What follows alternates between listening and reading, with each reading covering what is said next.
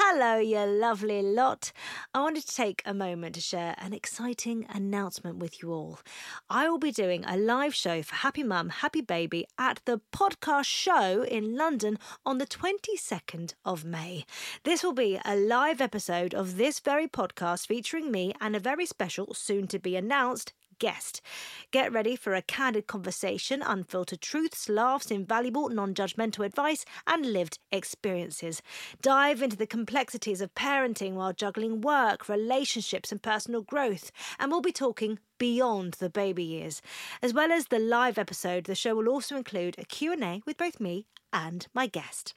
Tickets go on sale this Friday the 26th of April at 10 a.m, but anyone who is part of the Happy Mum, Happy Baby newsletter will be getting early access to tickets on Wednesday the 24th of April at 10 a.m.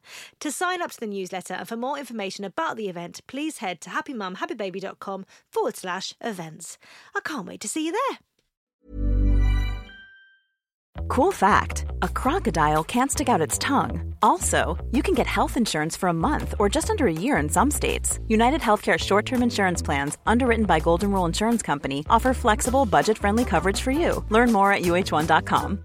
Hi, I'm Daniel, founder of Pretty Litter. Cats and cat owners deserve better than any old-fashioned litter. That's why I teamed up with scientists and veterinarians to create Pretty Litter. Its innovative crystal formula has superior odor control and weighs up to 80% less than clay litter. Pretty Litter even monitors health by changing colors to help detect early signs of potential illness. It's the world's smartest kitty litter. Go to prettylitter.com and use code ACAST for 20% off your first order and a free cat toy. Terms and conditions apply. See site for details. Many of us have those stubborn pounds that seem impossible to lose, no matter how good we eat or how hard we work out. My solution is PlushCare. PlushCare is a leading telehealth provider with doctors who are there for you day and night to partner with you in your weight loss journey. They can prescribe FDA-approved weight loss medications like Wegovy and Zepbound for those who qualify. Plus, they accept most insurance plans. To get started, visit plushcare.com/weightloss. That's plushcare.com/weightloss.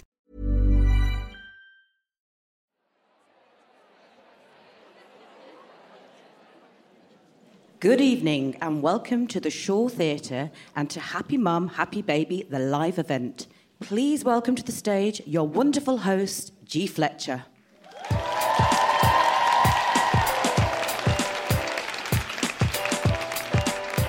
Welcome to Happy Mum, Happy Baby Live! We are in association with Fabulous Magazine and Vitabiotics. Learned how to say that today.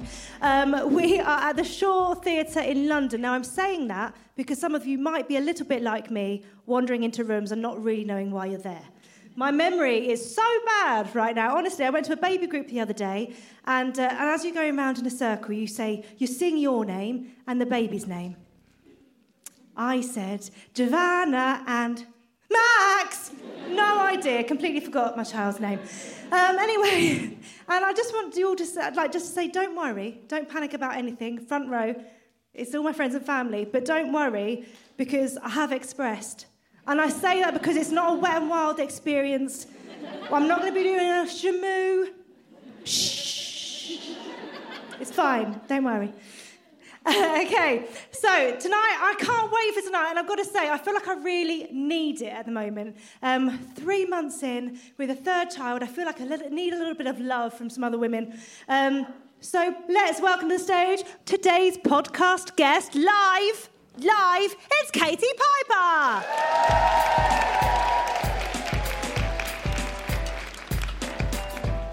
I've read your book, From Mother to Daughter, and I absolutely loved it. You've got such a close bond with your mum. Yeah. Has it always been that way? No, me and my mum, we've had an interesting relationship. It could be described as somewhat of a roller coaster because I'm one of three and my brother was really quiet, academic, never even tried alcohol at uni. And then there was me. And I was a bit of a wild child. So actually it was quite testing when I was a teenager. And then I think different things that happened to us within our family brought us closer together. And then, becoming a mother, you just kind of turn around and you're like, sorry about that. I now understand everything. And it's it's a friendship now, and it's great. And I suppose it is my best friend and the one person I can really trust, and it's really equal because we look after one another now. Yeah. I think that's that thing, isn't it, when you're both adults as well? You do take things, everything's very different. Yeah, and you start to really understand the past and why your mum did what she does, and a newfound respect of all the promises you said you wouldn't do if you became a mum. You know, I'm kind of doing that times 10. You know, I've got 2 girls, so I really understand now what it's like to bring up a daughter. Yeah. What sort of mum did you think you were going to be?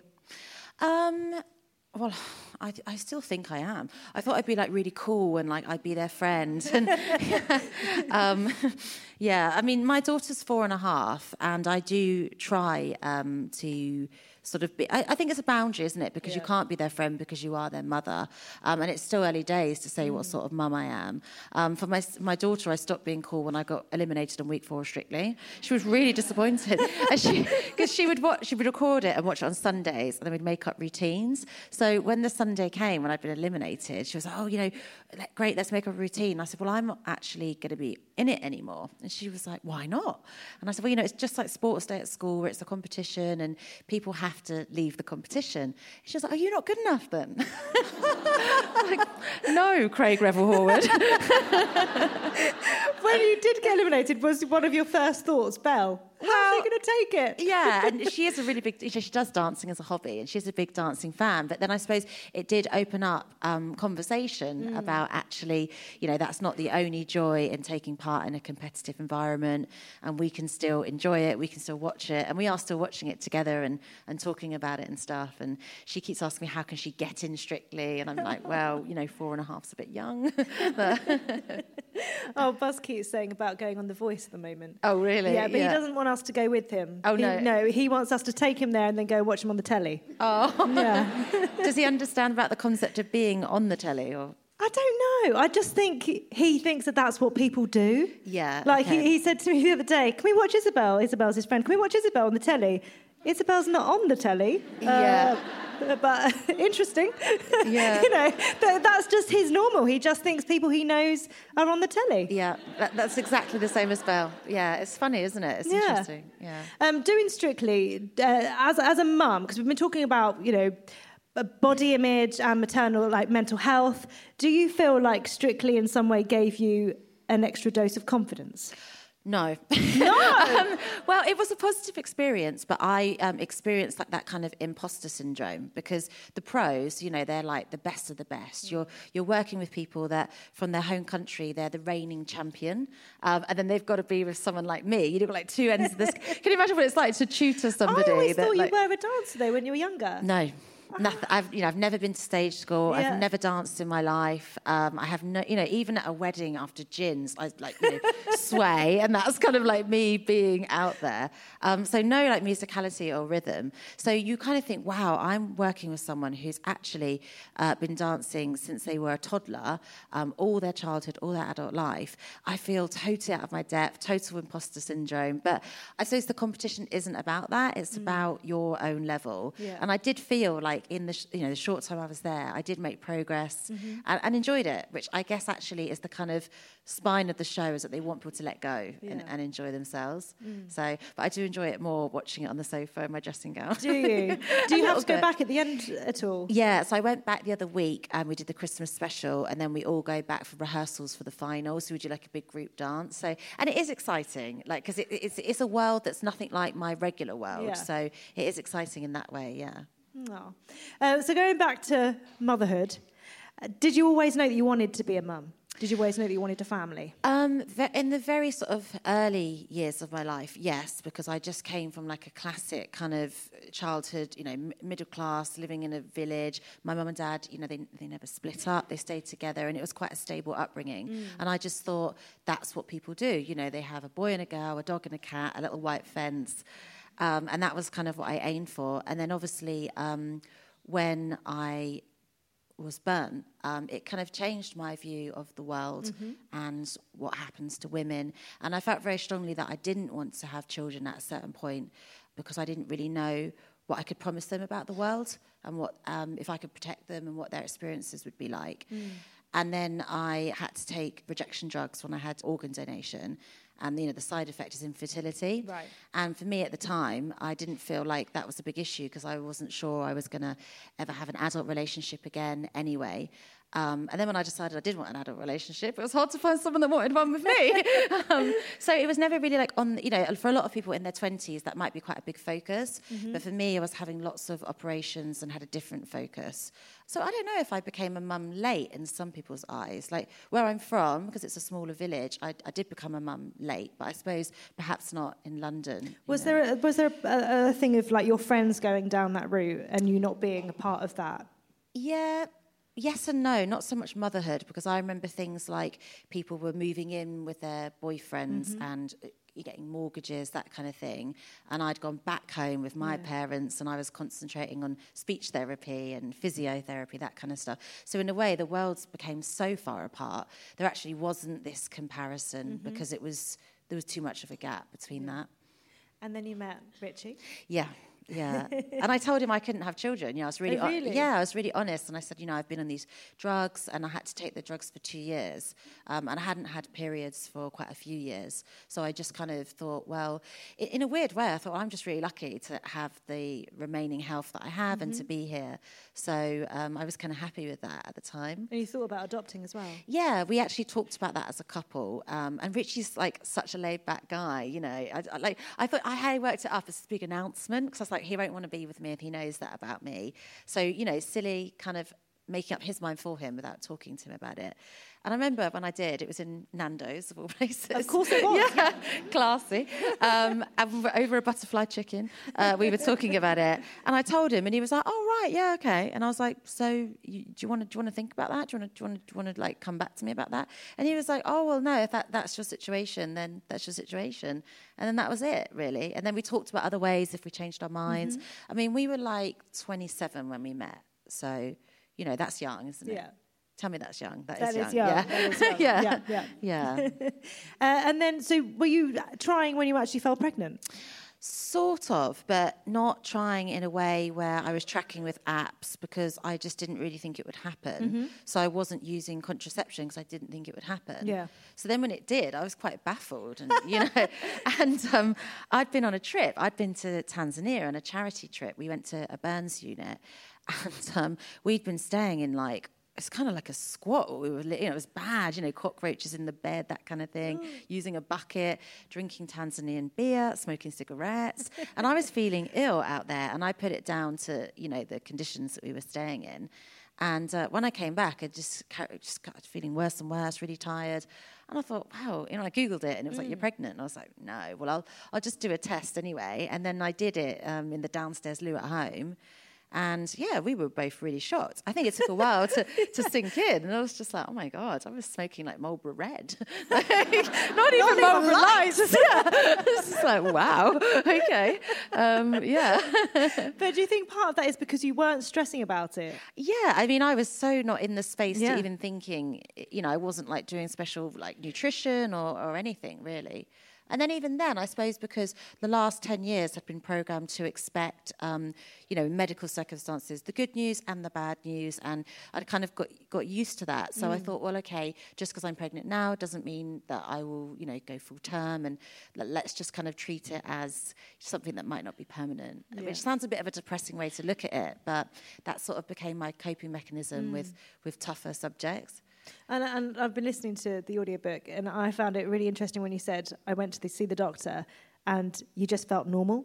Yeah. For the first time, it was just a normal thing to be happening to you. It's really weird, because like I said, I'm used to going to quite heavy appointments. Yeah. So then it was just like, a bit of jelly, a scan, and I was like, anything else to say? Anything else? They're like, no, you're having a baby. I was like, nothing else? They're like, no.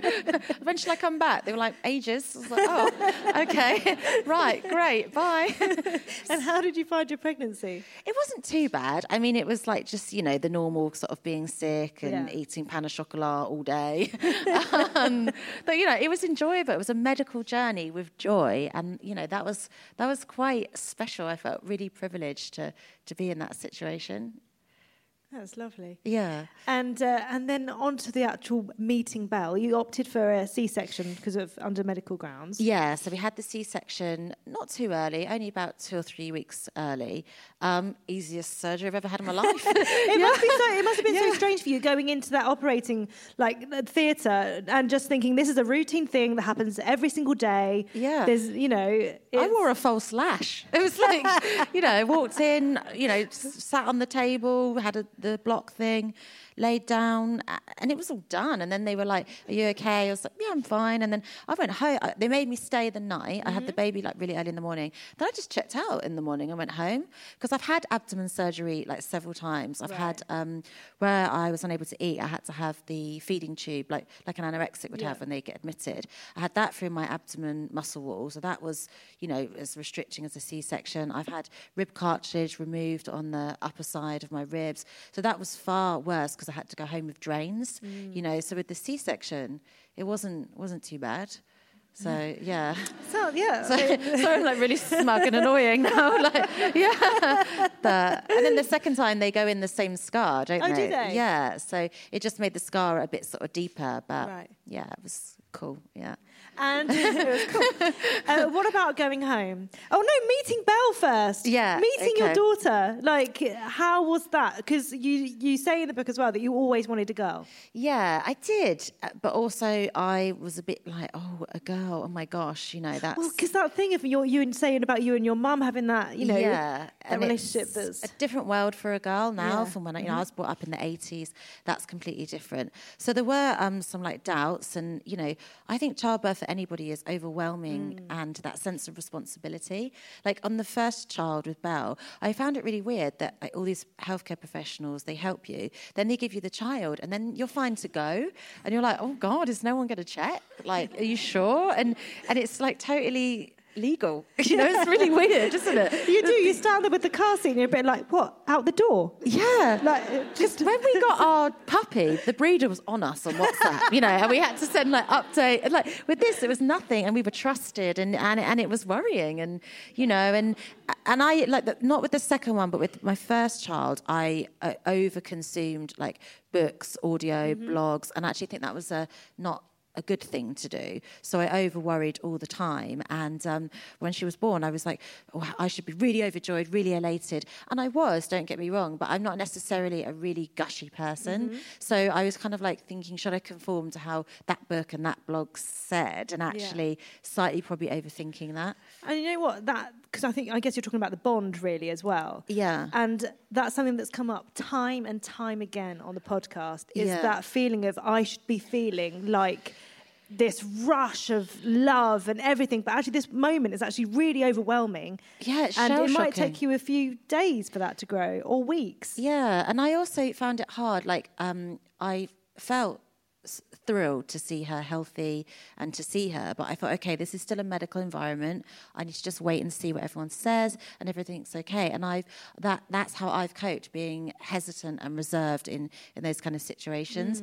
And they handed her to me for the skin on skin, and I was like, oh my God, it's like this alien covered in discharge. And I was like, better smile. And it's just and they put this little groovy hat on her, and and it was all happening. And it's just, I think when you look back, it is a bit surreal, and it is a bit like a kind of film that you were in, but you don't really, we got great pictures. The hospital had our little digital camera, and they took all these pictures, and I look back and think, I don't remember that. Oh my gosh. And that's really nice to have those memories. So you took Belle home. What did you do? What did you do when you took her home? We were the classic, just stared at her, just stayed at home, stared at her, sat in the front room till 3 a.m. staring at her, never took her upstairs, ate biscuits, had no meals, and just ate. It was just very unstructured. And I remember I mentioned earlier Because you said something in the book that I absolutely loved, and that is the fact that when Belle was younger, you would literally watch things like Mary Poppins, all the I cringe at this now. Yeah, but I did the same. I did the same. And like at Christmas, when she was like, a couple of months old, we'd take her to like a grotto, and she couldn't even put her neck up. It's just like so bad. But I remember thinking like, I know that they won't remember it. I know that, but I'll remember it, and I'll have those memories. But the poor second child, we haven't even framed a picture of her yet. She's nearly a year old. She doesn't even factually exist in the family. It's like her first birthday in December, and my husband was like, "We're going to do anything?" I'm like, "No." she won't know. He's like, "Babe, I think we should do something." I'm like, "What is that thing about presents as well for the second child?" Yeah, I've already sent the WhatsApp to everyone, "Don't buy anything." She's got everything. Belle's used it before, but it's fine. She's wearing like embroidered baby grows of Belle written on. So bad, awful. How did you find those early weeks and months of becoming a mum? It was amazing, but it was a blur because in the beginning I was breastfeeding and, so just as and when on demand. And it was completely different because obviously I'd been working a lot, before being a mum. So obviously like the role was changing. Mm-hmm. And it was sort of scary because my husband, he was self-employed, a carpenter, and he had, clients that he was working for that he had to go. He took 2 weeks off to help me, but he had to go kind of straight back to work. 2 weeks doesn't really, feel like a lot. And we don't live near my family, we live near his family, which is always like, oh, God, they're my in-laws, and I can't have his dad round when I'm flopping my boob out, and, what do I do? And there's only so long I can sit in the downstairs loo. And, so it was a bit, and obviously second child's different because you're a lot more adjusted and confident. But it was positive memories, but it was sort of muddling through. But then in hindsight now, I realised there's nothing wrong with muddling through. That's fine. Whatever it takes. Yeah. And I did do stupid things like read her books when she was like 3 months old. And I just think, what was like actually, Enid Blyton, like seriously, like, and, second child, I was just watching Jeremy Kyle. And just like, obviously not putting that on Instagram, but yeah. Penelope's watching this now. It's fine. DNA test. What do you think, Penelope? Is he the dad?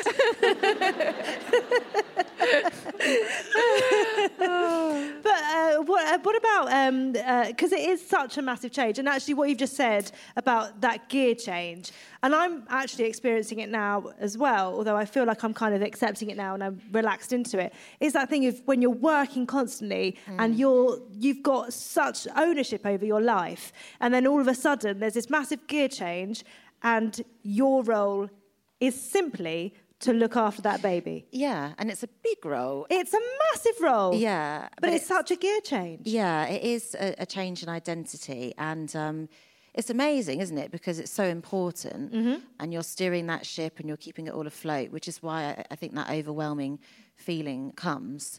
And even now that, like, the eldest is nearly 5, it's sort of like you look back and think, gosh, I've completely changed. Like, if you think you lose yourself when you have your first baby, it's actually as they get older and older, you really do change, and just priorities change. And, we even talk to each other like we're talking to the kids when we're alone, and it's so bad. And it's like, come on, let's swear, they're in bed. And it's like, I stub my toe and I'm like, oh, crumbs. And I'm like, oh my God, it's like 11 p.m. Like, come on, say shit.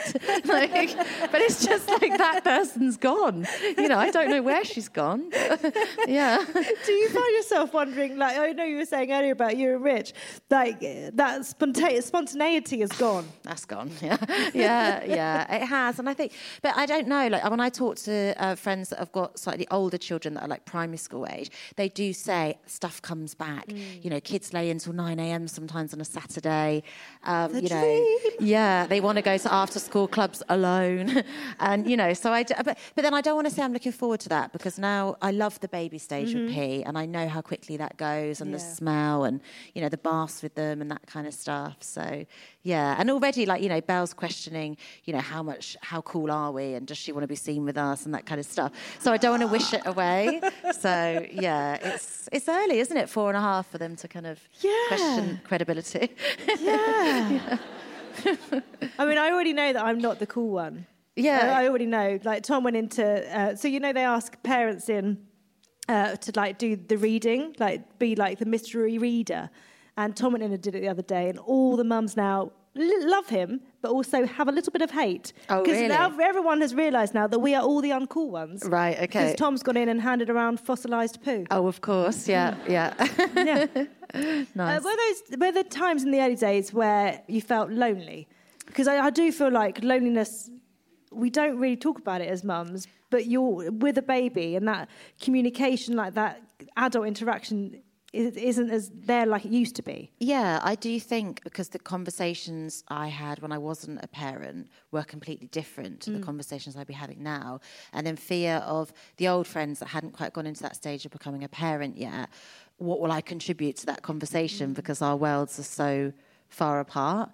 And then kind of struggling with other things, sort of mental health problems that weren't related to being a mum in the past, and aspects of that coming back, I think kind of contributed to that isolation. And then also there's that whole thing of like, well, I shouldn't be feeling isolated or low because some people can't have children and some people would, give anything to be in this situation. So it's a bit of a battle. But it's hard to sort of act on that when you're in it because it's all relevant to you because you're going through it. It's exactly like at my charity when you could say, well, this person's burnt all over their body and you're only burnt on your hand.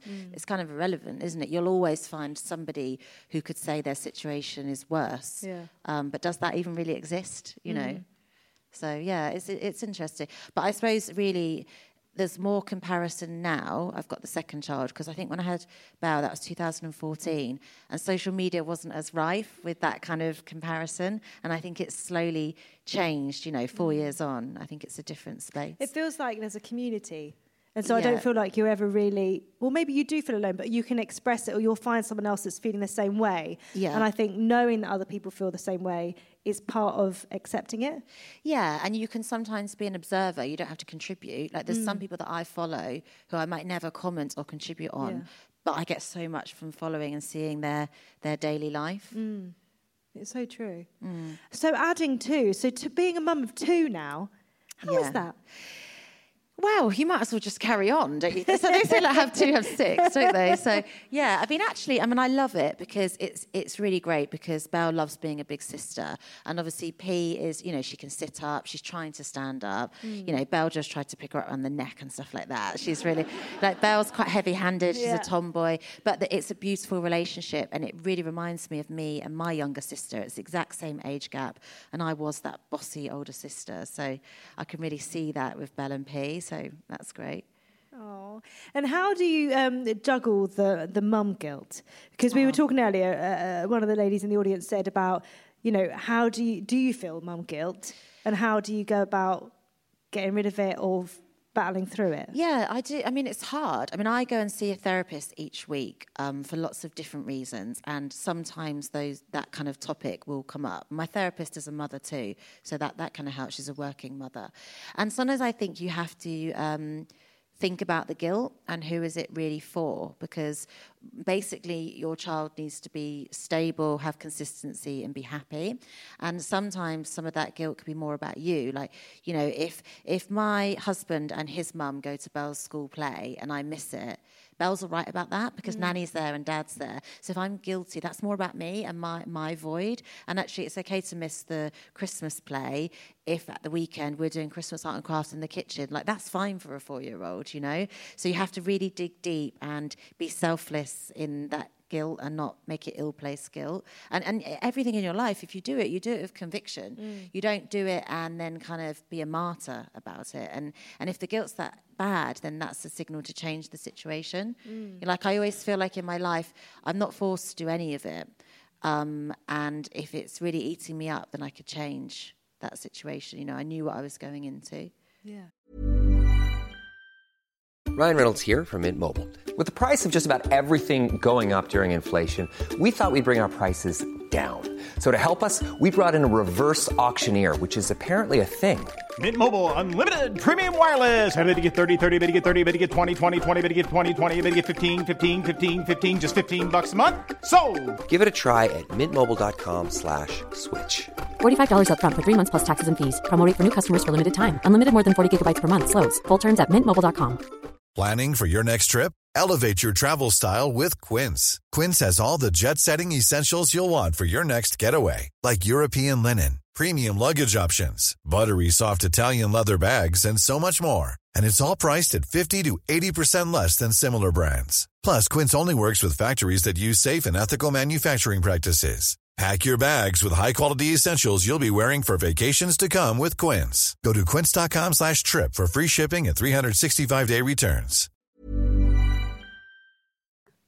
What has surprised you most about motherhood? How hard it is in that you are constantly questioning, am I like fucking the whole thing up here? You know, like it's really hard, isn't it? And you always, because there is sort of no, you know, everything else you could look to like gurus and gods and people might position themselves as that, but it's all kind of an opinion. And you don't want your children to grow up and resent you or hate you or question things. So you just kind of feel for it as you go along and you get that kind of instinct, I suppose.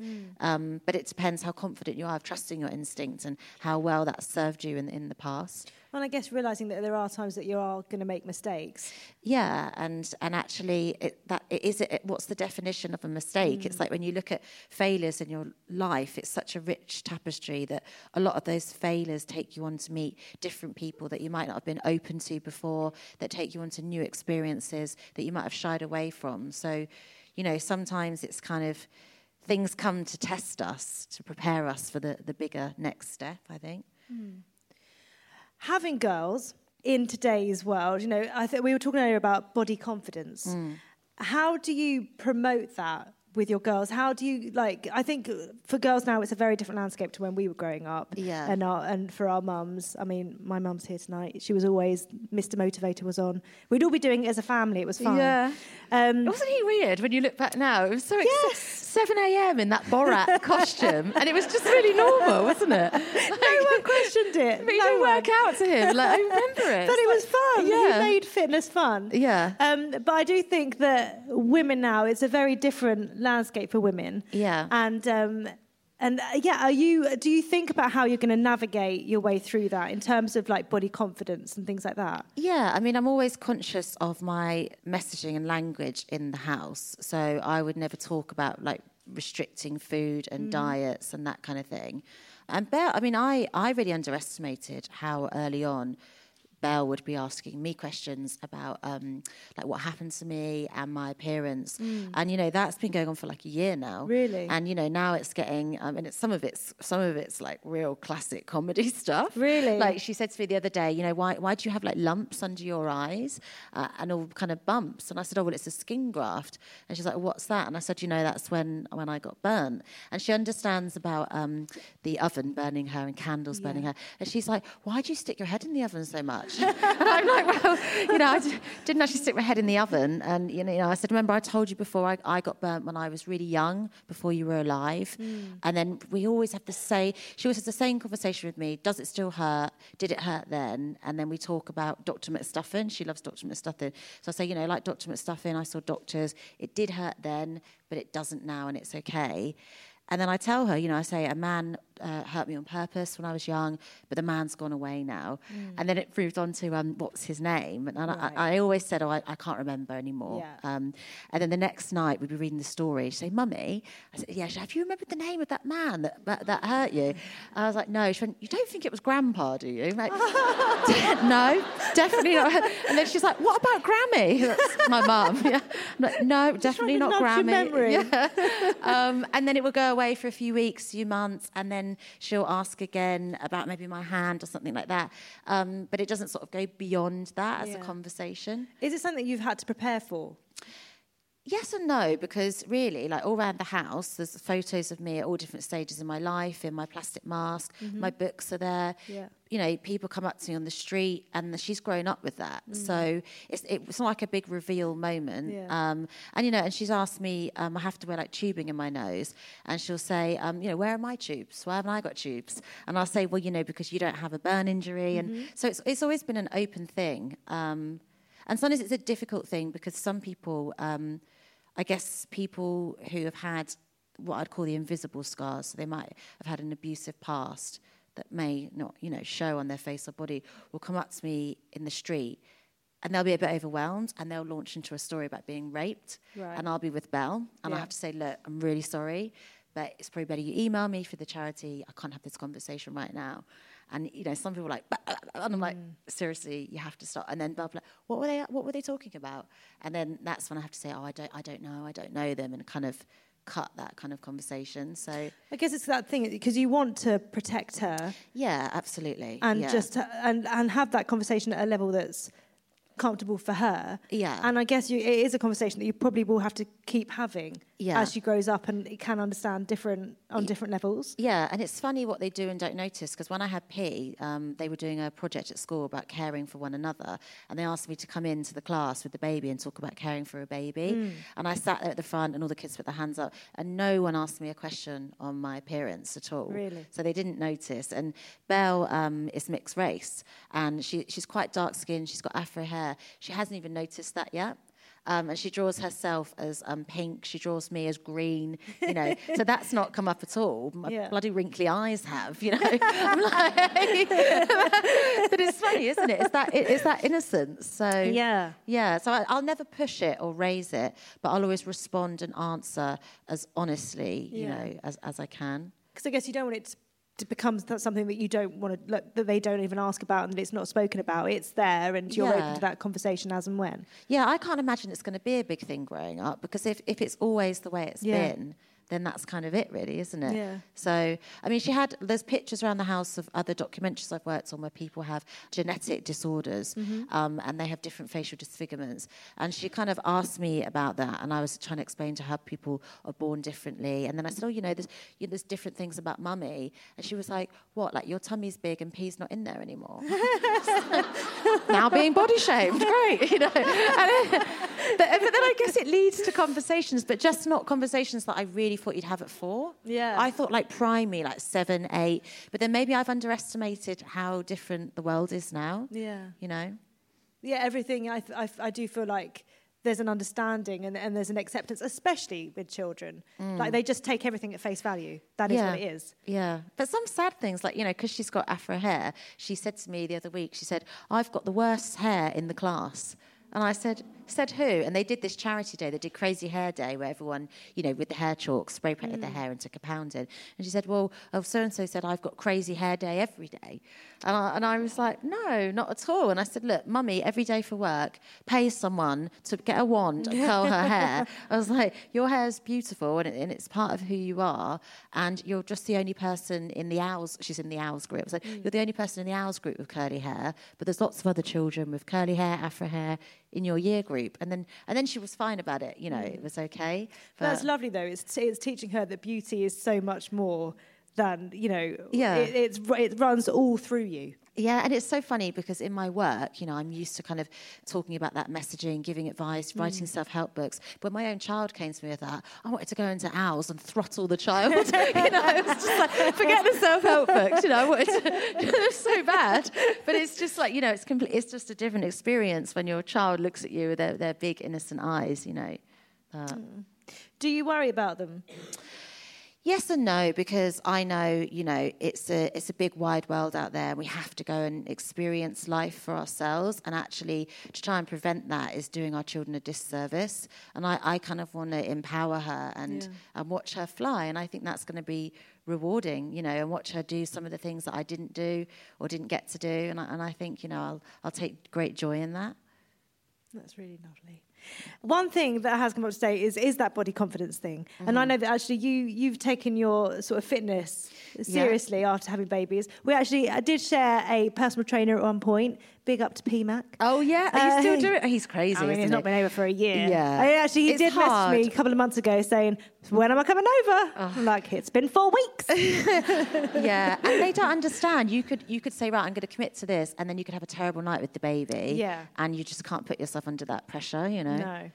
But it is something that you do take seriously. Yeah, I mean, exercise has been a big part of my life, on and off, for, you know, because there were times when I physically couldn't because of medical reasons, and that made me embrace it more when I could, because there were times when I really wanted to, and I suppose society would have labelled me as disabled. So when I feel able-bodied, I want to embrace it. You know, I love weights, boxing, running, and it makes me feel free, and it makes me feel in control. It's helped me through some really dark times. And, touching on loneliness, when I experienced loneliness before becoming a mum, joining like running clubs and running groups or something, that really helped me.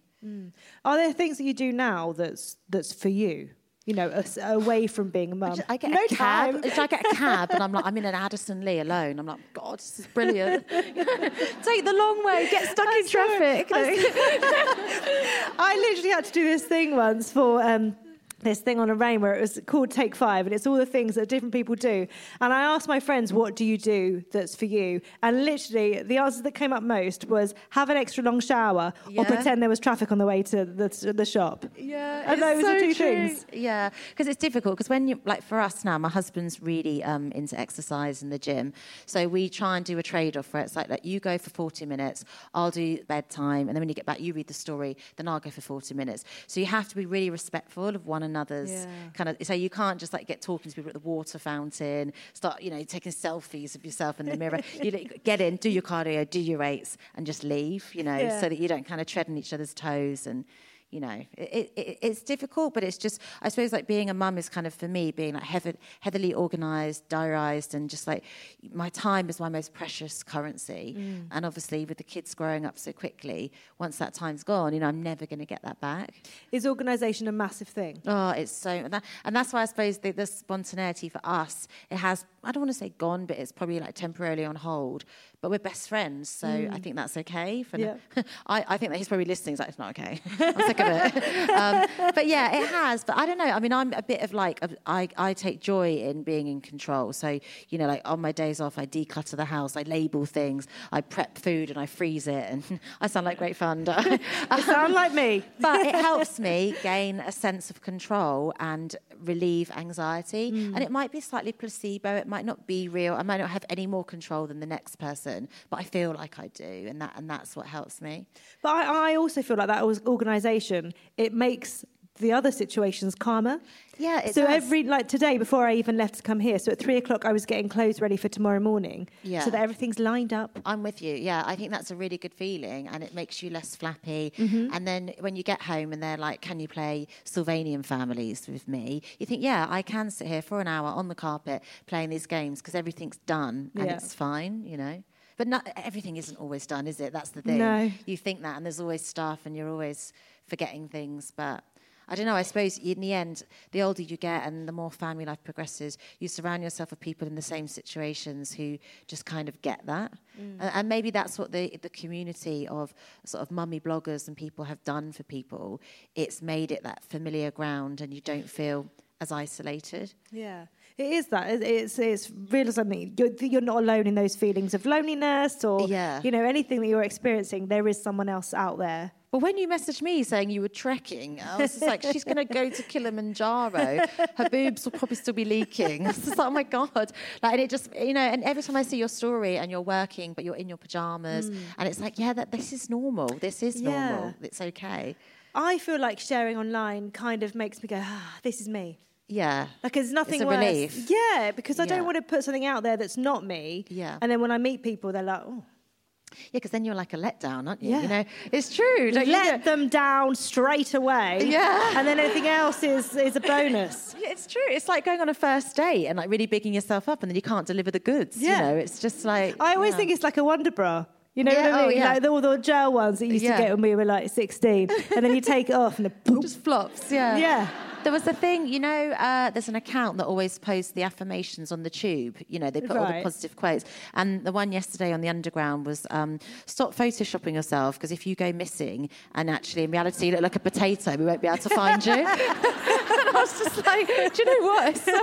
It is so true, isn't it? It is. I think, now there is this like refreshing wave of people that just kind of show how it all is, and if it is a bit of a shitstorm at home and you see it is for other people, it is good, So it's so much better, I think, in that way. I think so. I like to think so. Sometimes. How has your relationship changed? Has it changed with Richie? Yeah, I mean, I suppose we've both grown as people and changed and been through different changes in our lives, and we really are best friends, and I'm really proud of him. Like, he's such a good father. He doesn't have an ego. He's a really modern man, you know. He does all the roles in the house 50-50 that a woman would do, and equally I do some of the roles that a man would do, and that's fine. Like he's not insecure, and I think that's hard to find, you know, because society will wrongly sometimes make a man feel embarrassed about that, and it might not be talked about as much, but he's really proud of his role as a dad, and as a result they absolutely adore him. So yeah, and I know it's like a bit cliche, but seeing what a great father he is, it just makes me love him more, you know, and I feel so happy that, you know, he's their dad. Like it's amazing. It's a really funny situation, isn't it? Because you don't know what they're going to be like in that role it could at be all. Shit, couldn't they? Yeah. And then it's you don't know what yourself is going to be like. You don't know what you're going to be like. So, and it's obviously like you know what your values are, and obviously you have those conversations, but that can all completely change when the children, and you don't know what sort of children you're going to have and what issues you're going to face. And Rich has had to go through stuff with me. Like I always kind of compare it to like he's done everything backwards, where I've had like a medical journey before the children with him that maybe you'd have when you're both in your 70s and had to support me, and you know it's not necessarily been like dating a young girl at certain points, and he's been quite understanding and tolerant of that. And then he's had, in my career, he's kind of had to share me with lots of other people as well, and he doesn't work in that world, and he's not really interested in that world. Like he doesn't even follow me on Twitter. Like what? I know, and now it's like, how does he know what you're up to? He doesn't care. and like, I was like, don't follow me now, because I've been together for like 7 years, and it'll be like an okay, you know, it'll come up on my feed, and then OK Mag would be like, oh, screen grab it. It'd be like 7 years on, he followed her. Oh, they'll think that he unfollowed you for some reason. And it'll be like proper shade, you. So yeah, like he has lots of different things to battle with, alongside the normal stuff. So yeah, I'm really fortunate to have him. Do you think motherhood has changed you?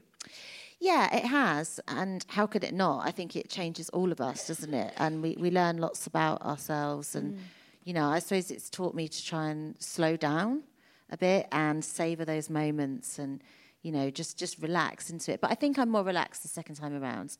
There is that, isn't there? Yeah. That first time, it's like, wow.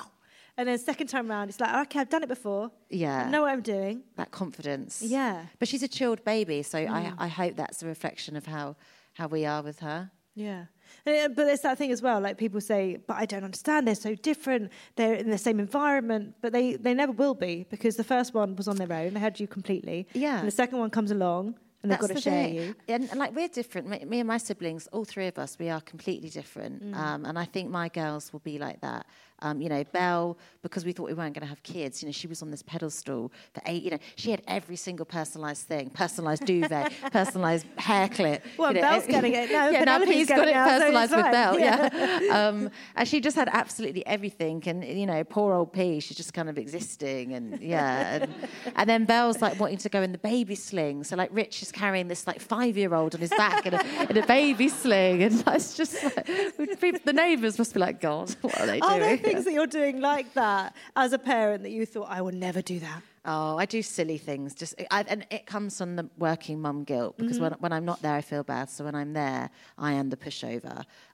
So for Halloween, we went to a farm and we went on this like pumpkin trail through this, like it's all like crops in the field, right? So I take a buggy, right? Idiot. Should have taken the sling. But Belle wanted to go in the buggy, and I have a buggy range, right? So I asked the company, send me a double buggy. And because it's a gifted thing, I probably wouldn't have bought a double buggy for a child that's nearly 5'1". You know, just like, because my husband's really tall, so like Belle's like kind of like, you know, armpit height already. Yeah. So here I am walking around a crop field with this freebie buggy, with this child whose legs are dragging on the floor, then this other like tiny child in the other side. And you know, other people are like, oh my God, slummy mummy, like, I bet that kid can't even walk, you know, probably like trolling me on Twitter.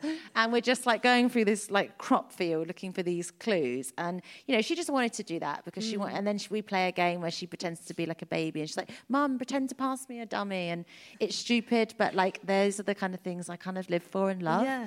You know, you can't buy those things, you can't create those things. They just, like, the imaginative play is the stuff that I really love doing with her. I love that. I always feel like you understand them a bit more through their imaginative play. Yeah. Like it's like an insight into their world. Yeah, it's really sweet, and you see how emotionally intelligent they are. And my daughter's become obsessed with pretending to be Graziano from Strictly. So he always opens his shirt. So she rips off her school shirt, and it's like, but then has like a vest underneath. It's just like, yeah. And then we had the question of like, why can the men get their boobs out and why can't the women? I'm like, well, you should start blogging about this, you know. So yeah, it's all nipples and that kind of chat. So, yeah. So all I'm getting at the moment is literally poo and boobies. Yeah. And willies. Yeah, and also, do they get intrigued by the breastfeeding? She was really obsessed with that. Yeah. Did she? Because my daughter was like, well, why can't I breastfeed? You know, and then it was just like, look, you are so highbrow for all your like debates. Just stop debating in there, okay? Like, write them down, and in 10 years' time, fly. No, they are obsessed with my boobs at the moment, actually. Yeah. Although not as bad. When Buddy was born, I'd literally be feeding out, and Buzz would be, babies! Yeah. And whenever we were out and about, and it's like, okay. Because then it's hard about the conversation of privacy. So then when we're out in public, she'll try and lift up like my top, my mum's top, and I say, you can't do that, it's private. It's like, no, it's not, because you had your boobs out and you were doing that, and it's like, okay, yeah. It's like, no comment, no questions, okay? What's been your biggest surprise about becoming a mum? Gosh, that's a tough one, isn't it?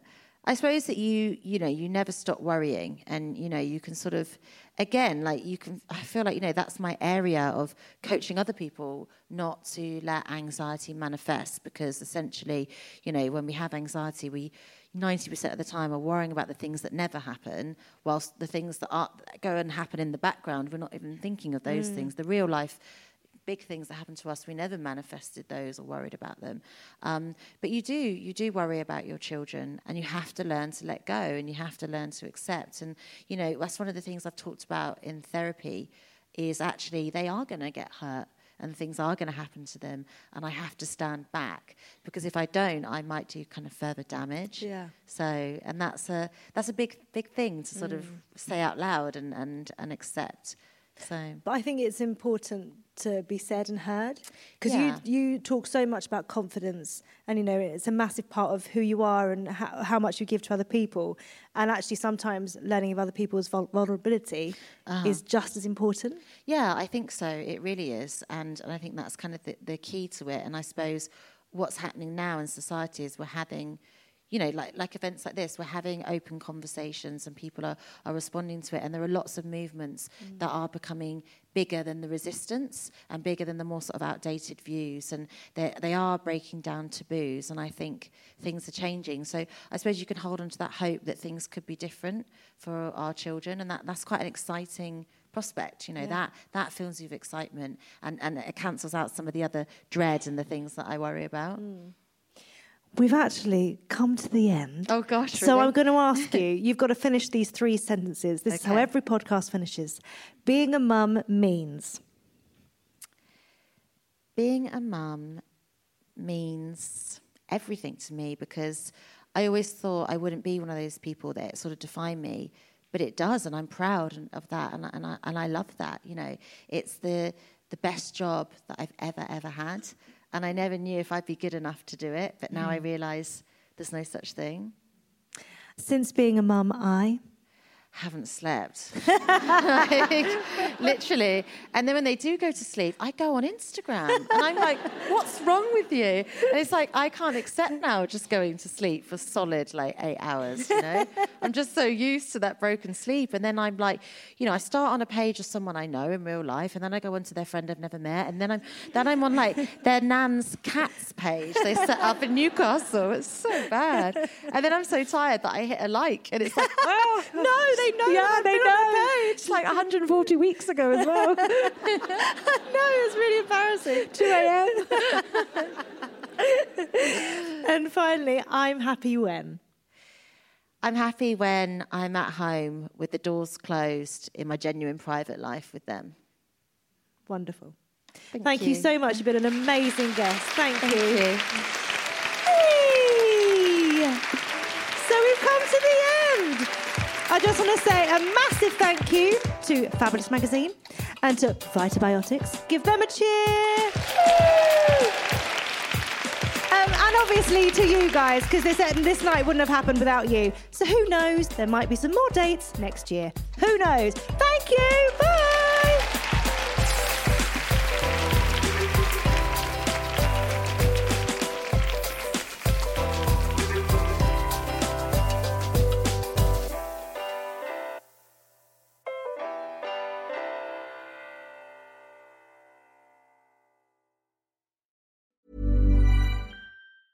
Hey, it's Paige DeSorbo from Giggly Squad. High quality fashion without the price tag. Say hello to Quince.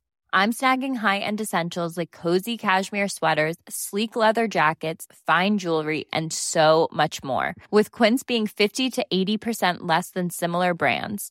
And they partner with factories that prioritize safe, ethical, and responsible manufacturing. I love that. Luxury quality within reach. Go to quince.com/style to get free shipping and 365-day returns on your next order. Quince.com/style. Planning for your next trip?